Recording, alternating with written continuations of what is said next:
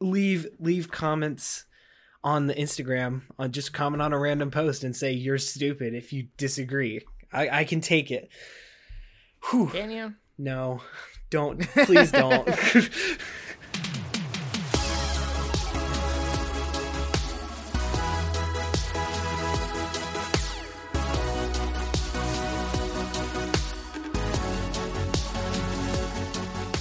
Hey there, welcome back to the Nerdiest Podcast. My name is Jackson Glass. I'm here with my friends.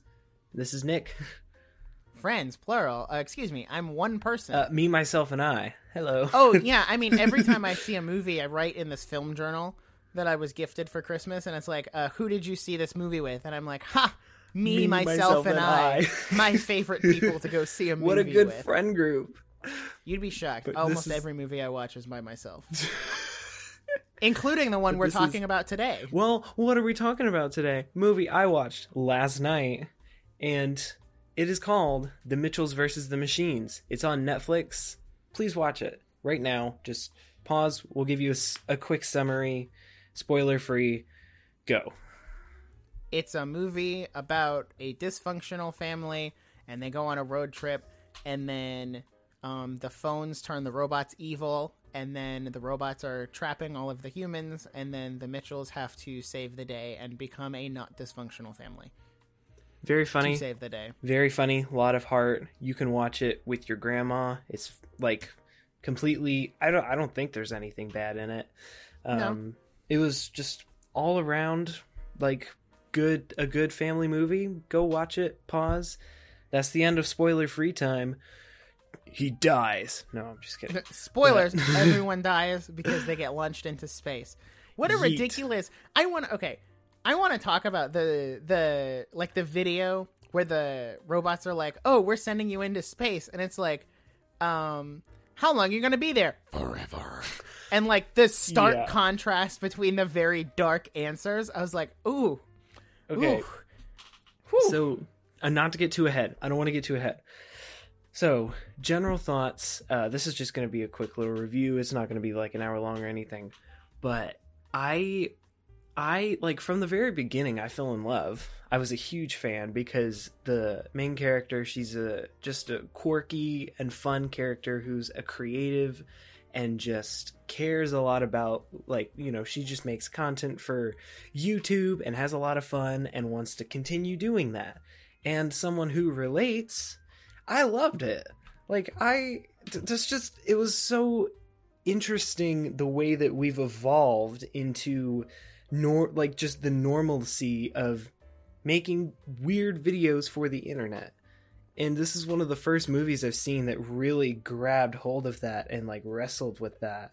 And it's really interesting because like we're slowly going into a phase where like that's a real career. And so it's almost like her dad doesn't realize that can be a real career. And she's like trying to take like making movies and films more seriously. So she's trying to go to school, but like she wants to, her dad wants to understand her before they go. So I was just in love with the charm. I thought it was so funny, laugh out loud funny consistently, had an incredible cast. I thought the action was awesome. I love every single character. There's not a character that I don't like. I think it's honestly I can't say it's the best Sony Pictures animation movie because Into the Spider-Verse exists. Yeah, so, that's true. But it was also paralleled Into the Spider-Verse, the way that had like all the swirly like cartoon designs and fun stuff like that. I would give The Mitchells vs. the Machines like a 9 out of 10. Huge fan. So, for me, one thing that really piqued my interest in this movie is the fact that it's another Phil Lord and Chris Miller movie. Yes. And this definitely has those same vibes of like the Lego Movie, Into the Spider-Verse, which I love both of those movies so much. I think they're incredible movies. They're up there in my top 10. And this movie gave me a lot of those vibes. And then on top of that, like you said, Katie is just this great protagonist. And I can relate to her on a very personal level because the Mitchells as a family unit is basically my family unit, just minus the dog. Like, there's the quirky younger sibling who's like got one super specific interest that is almost kind of niche, and then there's the film person, and then there's the dad who's like, you know, the stereotypical like, ooh, outdoors, hunting, you know, that kind of thing. And then there's the mom who understands Katie, but is also kind of like the bridge between Katie and her dad. And I really loved that dynamic. And I'll get into it a little later, but one thing that really stuck out to me is that this movie was way too relatable and had no right to hit me as hard as it did. I say same. I say same. Because, man, even in just like the first 5-10 minutes of the movie, I was already like, this is a situation and a scenario that I have literally lived out in my life. And everything was perfectly captured and all of the emotions were perfectly captured. And even like throughout the whole movie, like even when you get down to the road trip vibes, that gave me Goofy movie vibes. And I was like, yes, please. So overall, I thought it was a great movie. The story was like there, which is great because I know sometimes like you have really flashy animated movies, and this was kind of like an out there story idea it really to begin was. with. Like a synopsis, like log line of, oh, quirky family who's dysfunctional has to save the world from robots. And it's like, wow, that's an interesting plot you've gone with there. I remember when... Do you remember when the first trailer came out? Back when the movie was called Connected. Terrible title. I'm so glad they changed it. But I remember when the first trailer came out, I started watching and it was just like... And it was portrayed just to be like this fun road trip movie, but halfway through the tone switched to like robots. Because wasn't it seriously delayed? Yeah, so one little tiny little tidbit about the movie is if you look at all of the things that Katie films while they're on the road trip, it all is like September 21st, 22nd, like it marks the days. The movie was supposed to come out on September 21st, 2020. And that's the first day she starts recording. So the movie was supposed to feel like you're leaving with her and going on this trip with them. And then, of course, COVID happened and it got delayed because there were no theaters. Then and Netflix then Netflix picked it up. Yep. And it was a great whole decision. thing. Yeah. I think the title Connected, I agree, was kind of a bad idea because I think the original thing they were going for was more of like like the family is consumed by technology and the film is about connecting them outside of that. Okay, I just want to say concepts like that are so boomery to me where it's just like I don't know like how the movie changed based on the title and whatnot, but I feel like they killed it making a technology movie that was grounded in reality in the sense that like, oh, she wants the career path she's choosing is heavy into the technology. So, and her dad doesn't really understand that. That's realistic. In these other movies that aren't realistic, it's like, they can't put their phones down for 5 seconds. They're always just tweeting pictures of each other and just texting each other all the time. They just don't want to talk to their parents. And it's like, well, no, that is also a very how do you do fellow kids thing that I think movies do. I think it was more realistic that she was just excited to go to college, and so she was, you know, on a video call with the friends that she had that were there. Like, that's very realistic. So, I wanted to point that out. I think for a technology movie and like an air quote internet focused movie, they did an incredible job of not instantly outdating itself. Like certain this movies, is one of those movies like that... the Emoji Movie. Yeah, this is one movie that in 10 years it will not be technologically outdated because even though they're using like iPhones and stuff, or like, you know, iPhones and air quotes. It's Sony. What does Sony have? Sony has nothing. Oh. They don't even have Samsung. Cameras. So sucks to be Sony. Am Sony, I right? Sony cameras are great. I like their DSLRs. I use an iPhone camera. Historically, their movies have been just okay, but that's another thing. So, yeah, and to go back to a point I said I was going to come back to, the opening scene when they're at the table, and Katie's like, hey, I want to show you guys this thing that I made. Mm-hmm. And, like, the dad doesn't really get it. And I felt that because same. I used to make projects, and I would show it to, well, I guess I would show it to my grandparents, not because my parents always got it, but I would show it to my grandparents, and my granddad would always, like, be so, like, confused as to what was going on the screen. Yeah. And I would get super discouraged, and I'd be like, you know what, it's fine. You don't need to watch it. And I like that her dad tries so hard. Yeah. He just like he gets to a point where he's trying too hard. Yeah. But then when they got into like all of the backstory and stuff, and like going back and be like, I shed he a built tear, this my super guy. big log I cabin, shed a tear, my guy. Oh, it Oof. hurt. I was like, Oof. oh, that's so sad, because he's like, because the movie does kind of villainize him to a point where it's like, oh, how could he do that? How could he break her laptop and cancel her flight and do all these things? And then by the time you get to the end of the movie, it's like, well, he didn't intentionally break her laptop, and he canceled her flight because at the end of the day, him and the whole family is gonna really miss her when she moves out to school. Like, that's a big thing for anyone. The line that really stuck out to me is when the mom and the dad are talking. The night before that they leave, she says, you need to fix this now, because if she leaves and doesn't come home, there's nothing we can do. And I was just kind of like, whoa. Like, the stakes have been set for the rest of this movie.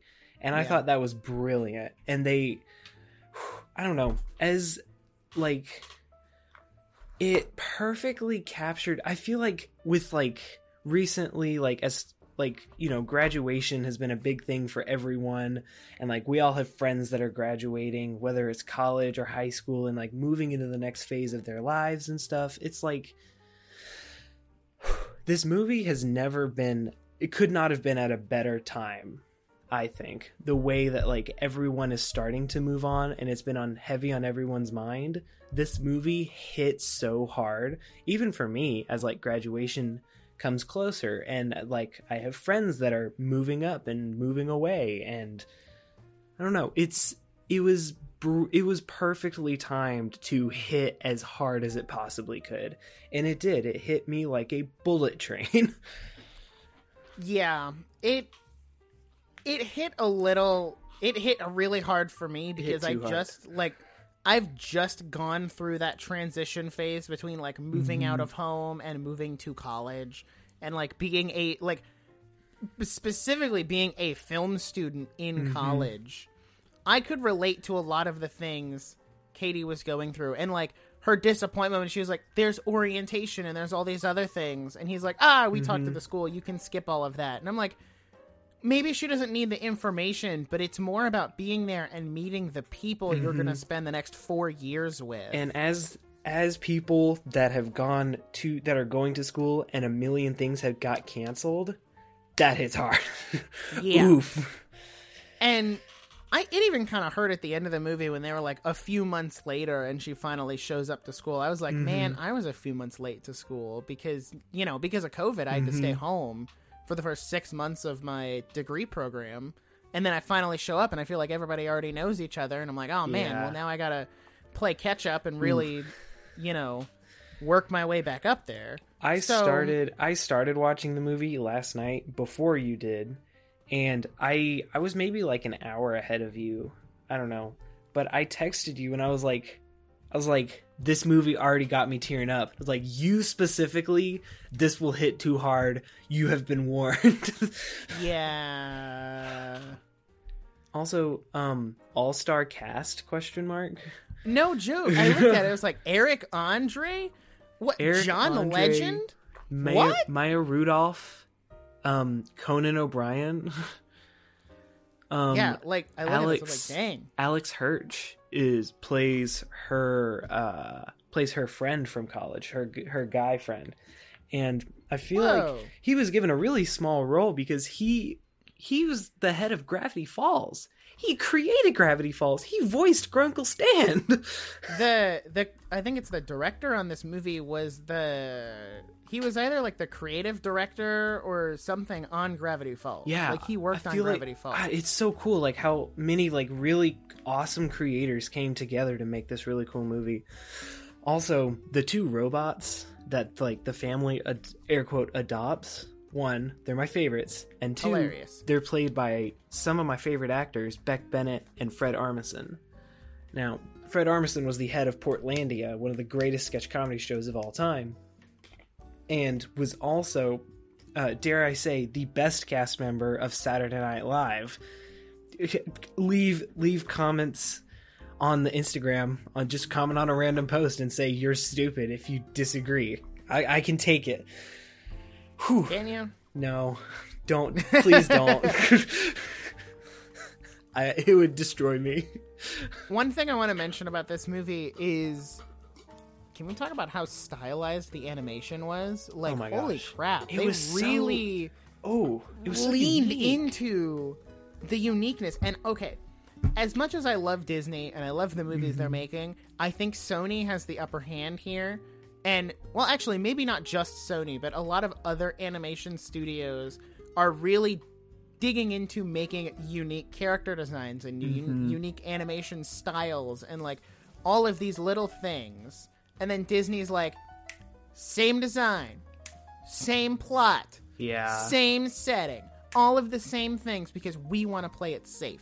And I was listening to a podcast where one of the hosts was like, Disney really needs their own Into the Spider-Verse, where That's facts. they dig into that, you know, the different animation styles, and they really, like, just lean into the fact that this is an animated medium. Because, well, yes, Pixar and Disney really like leaning into this, we're making super realistic environments, and we're basically making live-action movies, but they're animated. And it's like, no, you're going in the wrong direction. Yeah, you need to that's stylize the other great. way. It's insane that we can do that. Raya and the Last Dragon looked so good, and, you know, it looked amazing.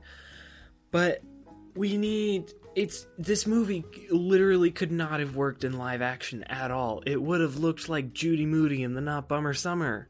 Okay? Yeah. This movie only works because it's animated. And I was just like, I don't know, it's Sony Animations has had such a glow up, and they're catching up, and people are realizing that Disney is making the same movie over and over again. Yeah, Netflix did like a preview dump of all their movies for the year, and like 2 or 3 of them are more Sony Pictures Animation movies. That's exciting. And they all look really good. There's one called Vivo where Lin-Manuel Miranda plays a singing monkey. I've seen that. And I don't know why that captivated my interest so much.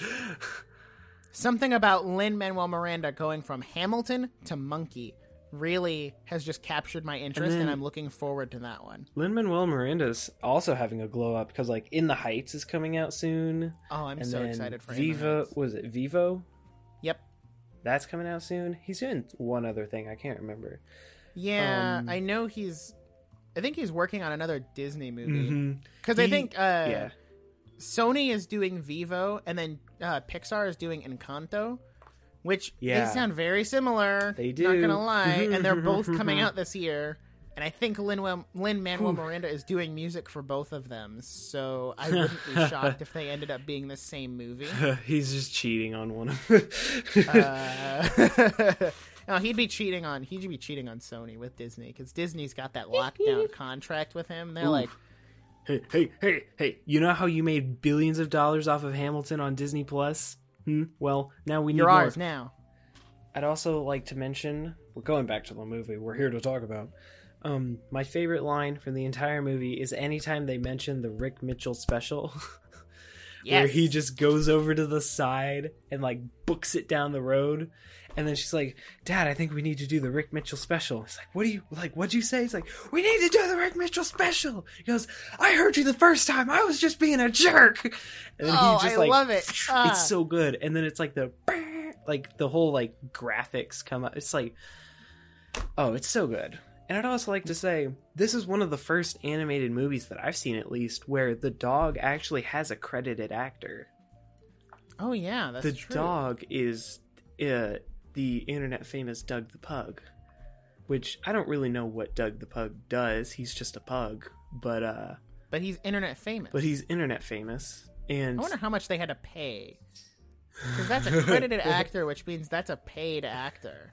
Can you imagine being the owner of a famous dog and you just What's kind of... Doug the Pug doing with all his newfound Mitchell's money here? How much did Doug the Pug make from... Let's see if I can just, like, really specifically Google this. $3.14 billion. Oh, okay. There's not a definitive answer. Not the first result. Let's see. Yeah, they legitimately got the dog. They built a doggy-sized recording studio, and then just like messed. They just kind of like messed with the dog and like recorded a ton of sounds and like put that in the movie. Dang. And I watched this whole video about it. They needed barking sounds, and the only way they could do it was they pulled up a YouTube video of horses. And for whatever reason, that made the dog like go crazy, and then they recorded his barks. And I'm just like, that's what a life! I respect that. What a life! You're like, just sit there and watch as your dog does voice acting. It's like, man, then you're like, I am so rich right now. What do you? Bet you're laughing. Bet you think feeling dumb now, Mom. Yeah, Mom. You always said I could never make it with my pug. How dare you? Wow. I do want to talk about. There's two more things I want to talk about that I thought were really standoutish to me. One, the mom's scene at the end when Aaron gets captured and she like goes crazy. I thought that was the funniest thing ever. I feel like she like snaps. I don't know. Is that a trope? Like the mom snaps and then does like an epic montage? Is that a trope? It's the mama bear trope, but I think it works. I mean, because are they wrong? No, they're not. Listen. My mom would do the same thing. Like, yeah, you gotta. I listen, cannot. You gotta. I mean, also come on. Really like that they kind of did like it was kind of poking fun at like bloody movies where they had like because they did like the grease, and it just like it would like hit her in the face as if it was like a Quentin Tarantino thing, and I thought that was really funny. I really liked that. And then the other thing was something that hit a little too like sentimental. Was when they're like getting ready to sit at the dinner table and Katie and Aaron are there and he's kind of asking like, you know how velociraptors hunt in packs? Well, what if one of them leaves? And you know, like he's getting really upset about her leaving, and she's like, oh, well, I'll always do this or whatever. And I felt that because my sister and I went through something like that as I was leaving. Yeah. And it was like, dang, stop. It's like, stop. Oh, you don't get to hit this hard. You don't stop. Get to... What, am I under surveillance? How did they animate my life? What is this? How did they know? I'm scared, Mom. How did they catch me? How did they know? I mean, I don't really have anything else to say other than it's amazing. It's so good. I did not expect it to be this good. I just wish award shows would recognize studios like this making movies like this. I mean, I feel like this movie could end up winning an Oscar at the end of the year. Potentially. Personally, I still think Demon Slayer, the movie Mugen Train, I think that deserves an Oscar more so than this movie. You saw it 3 times in the theater. Yeah. See, here's the thing. I don't know. It's hard to judge like those two movies because those are the two newest movies I've seen in terms of like animation and new movies for this year. But I look at these two movies and like, well, yes, Mitchell's had great animation and like it was out of the park. I still think Demon Slayer, if it even made it to the Oscars, would still sweep the animation category because they did some really fantastic things. They're not comparable. It's true. So... One of them's a Japanese animated film. The other one is an American-made animated film about a family who's dysfunctional. Like, I don't know. Which sounds boring, but no, it's not. I thought Mitchell's versus the Machines was great. Everyone should go watch it, especially since it's on Netflix, super accessible. But for me, I still think Demon Slayer, like, because I rank all of the new movies I see this year that are 2021 releases. Demon Slayer is still at my number 1. Like, that's fair. Mitchell's comes up there at 2 or 3, but I don't know if this movie is really intended to be like, you're the biggest release of the year. That's kind of what I like about it. I feel like it really was just a labor of love, and they were like, this was a really cool story that we wanted to tell. That's the vibe I get from this movie. They're not trying to be amazing. It's just like, we had a really great story idea, and this is what came out of it. I love that. Yeah. So and me saying, you know, I like Demon Slayer more. That's nothing against this movie. I still think this movie is great, and everyone should watch it. Hilarious. Because they definitely did put a lot of time and care and effort into it. And I read somewhere on Twitter that either the director or the writer or someone, I think it was the director, said that everyone who worked on it should put their own personal touch into the movie, so that way you can point and say, hey, that was my personal thing that I added. And I was like, that's really so cool. So cool. I love it. So yeah, overall for me, I think I'm going to have to say, I think I do have to say 9 out of 10. Yeah. Because if you say 10, then it's like, oh, well, it's the perfect movie. But, like, there's no... I mean, for me, there were a couple pacing issues. And there were a couple, like, points where I was like, this feels really contrived. Like, there was one or two cringe moments where they dipped a little bit more into the boomer side of internet movies. But they quickly snapped out of it back into, like, really quick-witted humor. So I can overlook those, like, 2 moments, because that's just nitpicky. Same here. So if you like what we do, keep listening. More episodes. Follow on Coming soon. Coming soon. There's a backlog of, like, 1,000 other episodes. You can listen to all only of them. 37. 1,000. You can keep only listening. 37. You can follow on Instagram, links below. Follow on Twitter, link below too. If you're on Apple Podcasts, 5 stars. I don't think there's anything else. Yeah, I don't think so.